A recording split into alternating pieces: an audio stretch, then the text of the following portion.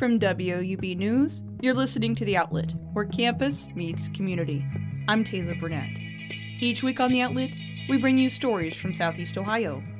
This week on The Outlet, an art exhibit at the Kennedy Arts Center presents the work of Black women at the intersection of Black History Month and Women's History Month.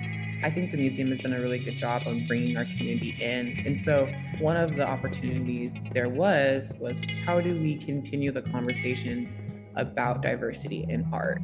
And Passion Works celebrates 25 years, hoping for a bright future for the Inclusive Art Studio. We want other communities to see this as normal. Like, I love kids who grew up here in Athens and they think that every community has a Passion Works-like space. These stories and more, right here on The Outlet. 25 years of creating art and sharing joy in Athens. WUB reporter Andrè Norrils went to Passion Works' anniversary celebration to find out what the art studio means to the community. Passion Works supporters enjoy food and music while celebrating the studio's quarter-century milestone. You know, we knew about the Passion Works 25th anniversary, and there is no way we weren't getting tickets. It felt like New Orleans came to Athens for the Mardi Gras party as attendees danced to live music while showing their love for the art studio.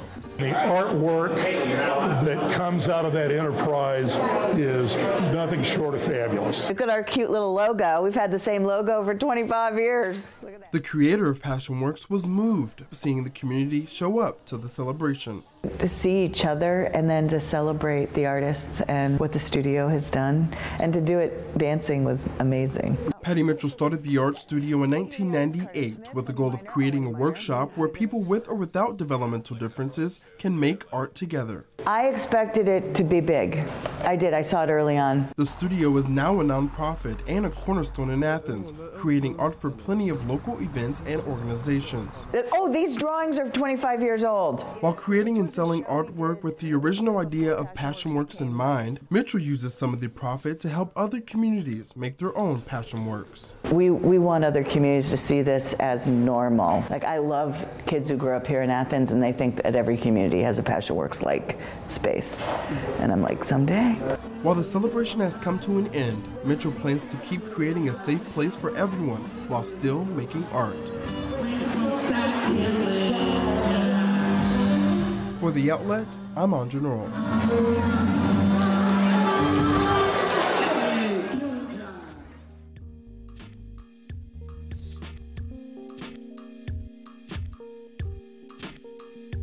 An author whose book inspired the Netflix series Made spoke to crowds at local schools. Chloe G. Workman reports the discussion hit close to home. We distance ourselves from stories of hardship, and as a defense mechanism, we distance ourselves from people who live in poverty. When Stephanie Land wrote her memoir, Made, Hard Work, Low Pay, and A Mother's Will to Survive, she did not expect it to touch so many people across the country, but the effects of the book have found its way into the hearts of Southeast Ohio. The Grover Lecture Series, through the Department of Health Sciences and Professions, decided to invite her to speak, amongst other panelists. The lecture series is used as a tool to inform the Athens community about various different issues, and this year, the theme was poverty.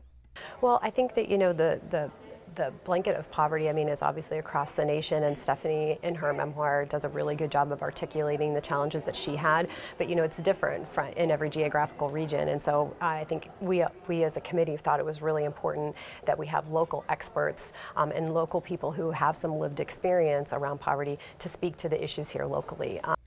The series had 2 separate viewing locations at Walter Hall and Athens High School. They also had a virtual option on Zoom, which had over 430 viewers. One of the panelists, Karen Deardoff, felt Land's story resonated with her. And people who say, Stephanie mentioned, pull yourself up by your bootstraps, I'm here to tell you, you can't do it by yourself. This is a message that many residents in Southeast Ohio are familiar with, and panelist Jack Freck, a former social worker, has experience with it. When I read this book, my first thought was, I've heard this story 1,000 times. 1,000 times, many thousand times. This is what poverty in Athens County is about. Her story could have been told by thousands of people today, all over Athens County. For The Outlet, I'm Chloe G. Workman.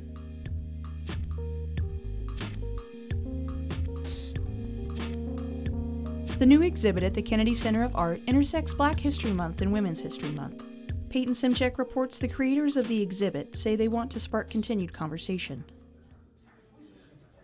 A newly opened exhibit sparks a conversation about art and diversity. The Centering Black Artists exhibition hopes by intentionally showcasing Black artists, it will bring their art into a new light. Vibrant paintings, sculptures, and photographs fill a room in the Kennedy Museum of Art at the Ridges. Everything in this room is the work of Black artists. It is the first time the museum brought together people from both the university and community to help curate the Centering Black Artists exhibition. Student Senate President Dana Shoulders is one of those people. Shoulders says she's excited for the community building that can come of this. I think the museum has done a really good job on bringing our community in. And so one of the opportunities there was how do we continue the conversations about diversity in art? The exhibition is full of art with different patterns, textures, colors, and showpieces of history. Shoulders says she enjoyed helping to pick artworks for the program. The group aimed to highlight Black women artists. You know, that last week in February is that intersection between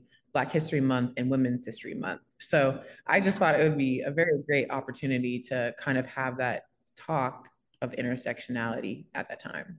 The Kennedy Museum of Art Registrar Lisa Quinn says that the goal of the museum is to be a teaching tool for university students. And it is something that we think about a lot, that we would like to make sure that we're showing a good representation of people in the museum. The exhibition reflected a variety of the community's suggestions. Quinn says the exhibition engaged a lot of students. That's another thing they bring to the table. You know, they bring a freshness. They bring in new ideas. Shoulders says that art is a way to connect people. We're centering conversations about marginalized communities in a way that's genuine. Reporting for The Outlet, I'm Payton Szymczak in Athens.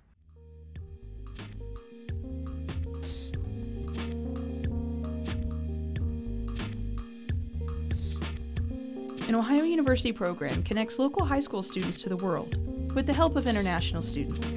Reporter Jack Dimmler says the curriculum is based on life experiences. There's no better way of doing that than bringing in guest speakers who know way more about their own culture than I do. In Kirk Crow's social studies class, a group of 5 guest speakers from all over the world are talking about their home countries. Countries like Malaysia, Thailand, Indonesia, and India. The speakers are a part of the Ohio Valley International Council, the outreach arm of Ohio University's Center for International Studies.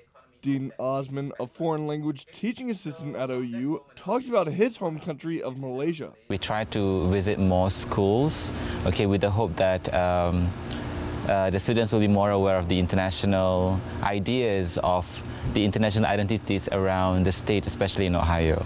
The speaker series is just one effort from OU to connect local students to the world. We hope that the students will maybe have a wider perspective on the world and to realize that the world isn't just out there. In the U.S., we tend to be very focused on ourselves and our own country, and we have to realize we're only 5% of the world's people. That is Catherine Kutcher, the Associate Director of the Center for International Studies at Ohio University. Another global education effort coming out of OU was inspired by the efforts of the OVIC. The associate professor out of the Patton College of Education, Yo-Chan Jo, says she saw more opportunities. We want to work together to promote diversity and inclusion on campus and also in the community. Jo is working to organize the first global education fairs later this month where K through 12 students can travel to the world by booth. She says these outreach programs not only benefit local students, but international students too. We hope they can improve their sense of belonging in Athens here. Reporting for The Outlet, I'm Jack Demler in Albany.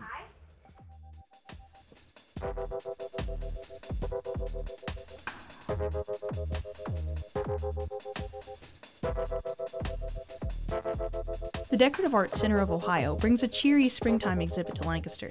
Payton Szymczak explains how the colors bring in the seasonal spirit.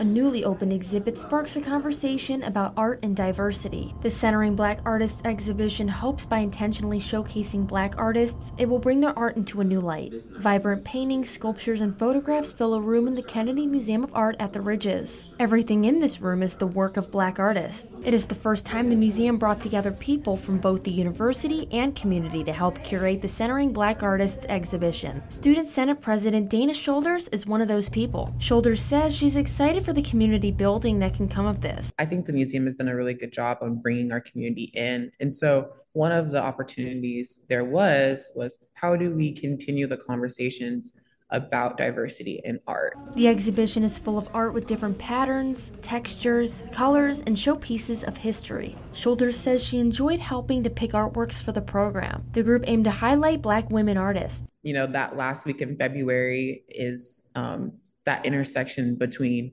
Black History Month and Women's History Month. So I just thought it would be a very great opportunity to kind of have that talk of intersectionality at that time. The Kennedy Museum of Art Registrar Lisa Quinn says that the goal of the museum is to be a teaching tool for university students. And it is something that we think about a lot, that we would like to make sure that we're showing a good representation of people in the museum. The exhibition reflected a variety of the community's suggestions. Quinn says the exhibition engaged a lot of students. That's another thing they bring to the table. You know, they bring a freshness. They bring in new ideas. Shoulders says that art is a way to connect people. We're centering conversations about marginalized communities in a way that's genuine. Reporting for The Outlet, I'm Payton Szymczak in Athens.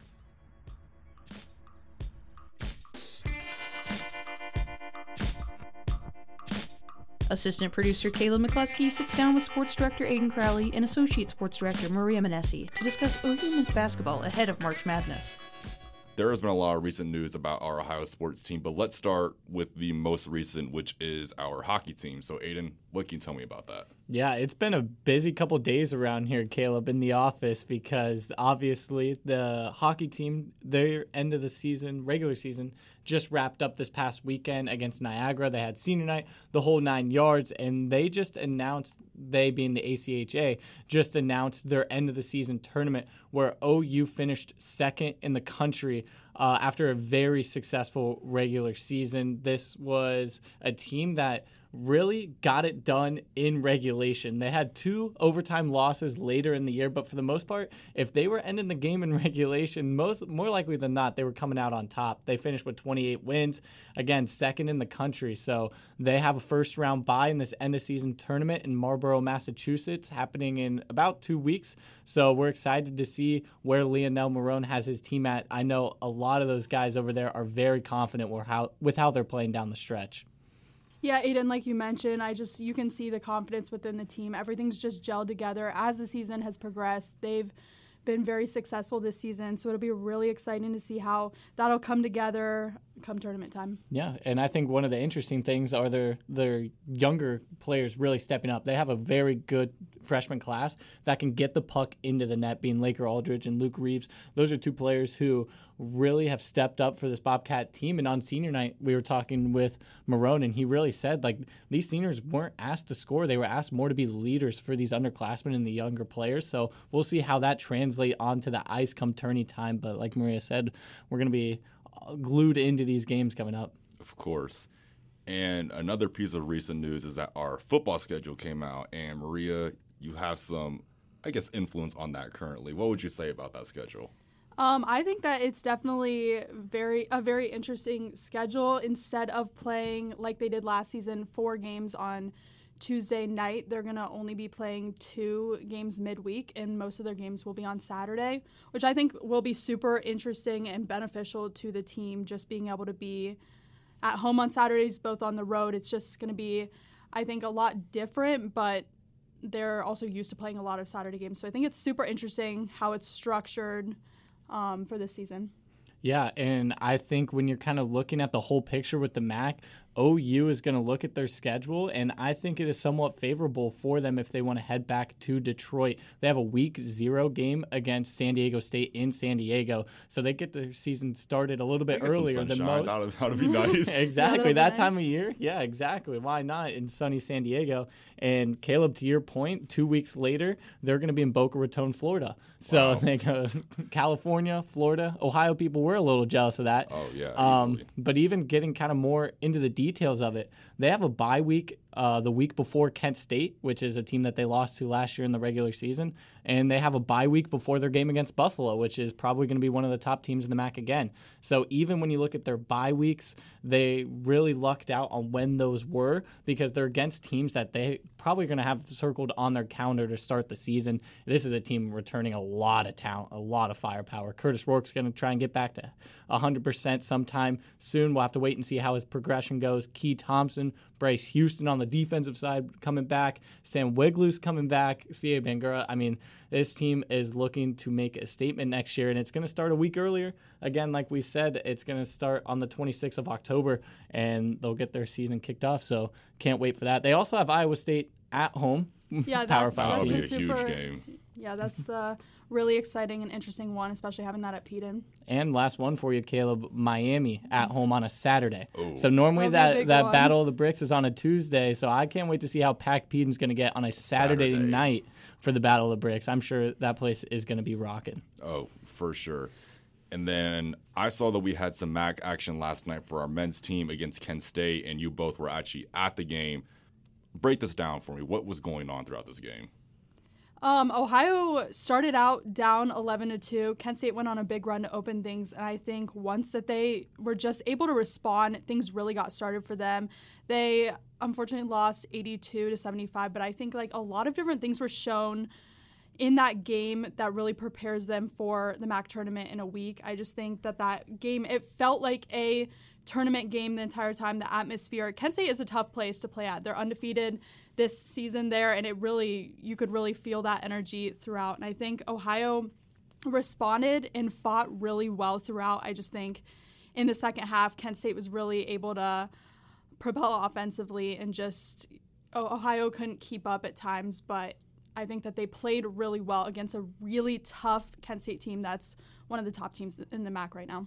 Yeah, Caleb, it's March, so why not have a little bit of madness last night, for the Bobcats? That was a lot of fun. Obviously, like Maria said, we're nearing the end of the regular season, so each game feels a little bit bigger, even though it might not necessarily show up in the wins-loss column at the end of the year. You just get that general atmosphere, that vibe. These teams want to go into the postseason with momentum, and like Maria said, once you get sort of down to tournament time, it's a game of runs. Ohio went up 8 at one point in the second half, and like Maria mentioned, Sincere Carey in this offense just kind of came to life. Going into the game, he wasn't that effective from behind the arc, being Sincere Carey, and their game plan was to try and make them beat him behind the arc, particularly with Sincere Carey. They were planning on going under ball screens, and that night he just ended up being hot, and Jeff Bullis just had to give credit to the kind of player that he is. That's a fifth-year senior that's been around in that Kent State program, won a lot of games, and that's what your star player who's a fifth-year is going to do in those kinds of big situations. So for Ohio, it's about finding who that person is.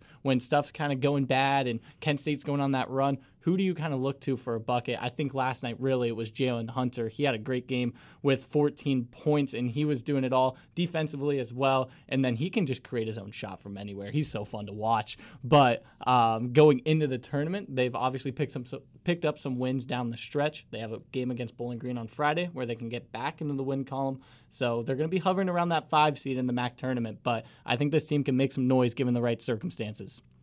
So with wrapping up the men's conversation, Maria, what can you tell me about the situation the women's are in now, pretty much? Yeah, so the women have been eliminated from the MAC tournament. They now have 2 games left to wrap up their regular season. They play Miami at home, which will be a big one in the convo, and then they wrap up the regular season against Eastern Michigan on Saturday. And I think really in these final games for them, it's just about developing kind of the young team they have. They've really seen some light in Jaya McClure and Yaya Felder just as of late, and I think really just developing the young team they have just to wrap things up. And currently they're 6-21 overall and then 4-12 in the conference. So struggled this season, but I think these final 2 games being at home will just really kind of finishing off their regular season on a strong note, hopefully. Yeah, like Maria said, they're already mathematically eliminated from the tournament. So then you kind of ask, well, what more do they have to play for? And I think with a team like this, they have a lot to play for, because I think with a lot of teams that you look at the record book and they're 6-21, those teams tend to kind of drift apart. But these players have really gelled together and they've stayed strong together. And so obviously going against Miami, Battle of the Bricks in a rivalry game, that's something you got to play for. And then Eastern Michigan senior night for these players, obviously you want to play for your seniors. So it's going to be something that they can look forward to. These are both teams that they beat earlier in the regular season, so that's something that they can now look towards as well. And then, like Maria said, getting some momentum for these younger players going into next year will be huge. Obviously not the season that Bob Bolden and this squad wanted, but a lot that they can build off of for next year. Obviously, Yaya Felder is having a great year, and Jay McClure, like you mentioned, kind of came on towards the end of the season. So it's going to be kind of just wrapping up, putting a little bow on it, and hopefully walking away with something positive to take away from this season.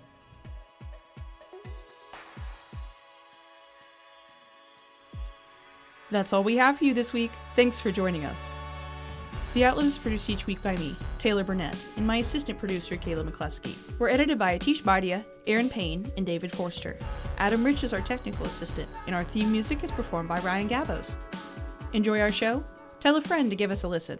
They can subscribe to The Outlet on SoundCloud or Spotify, as well as Apple Podcasts. Or find us online at woub.org. They can also follow us on Twitter at outlet_WUB and Instagram at newswatch_WUB. We'll be back next week with more stories from Southeast Ohio.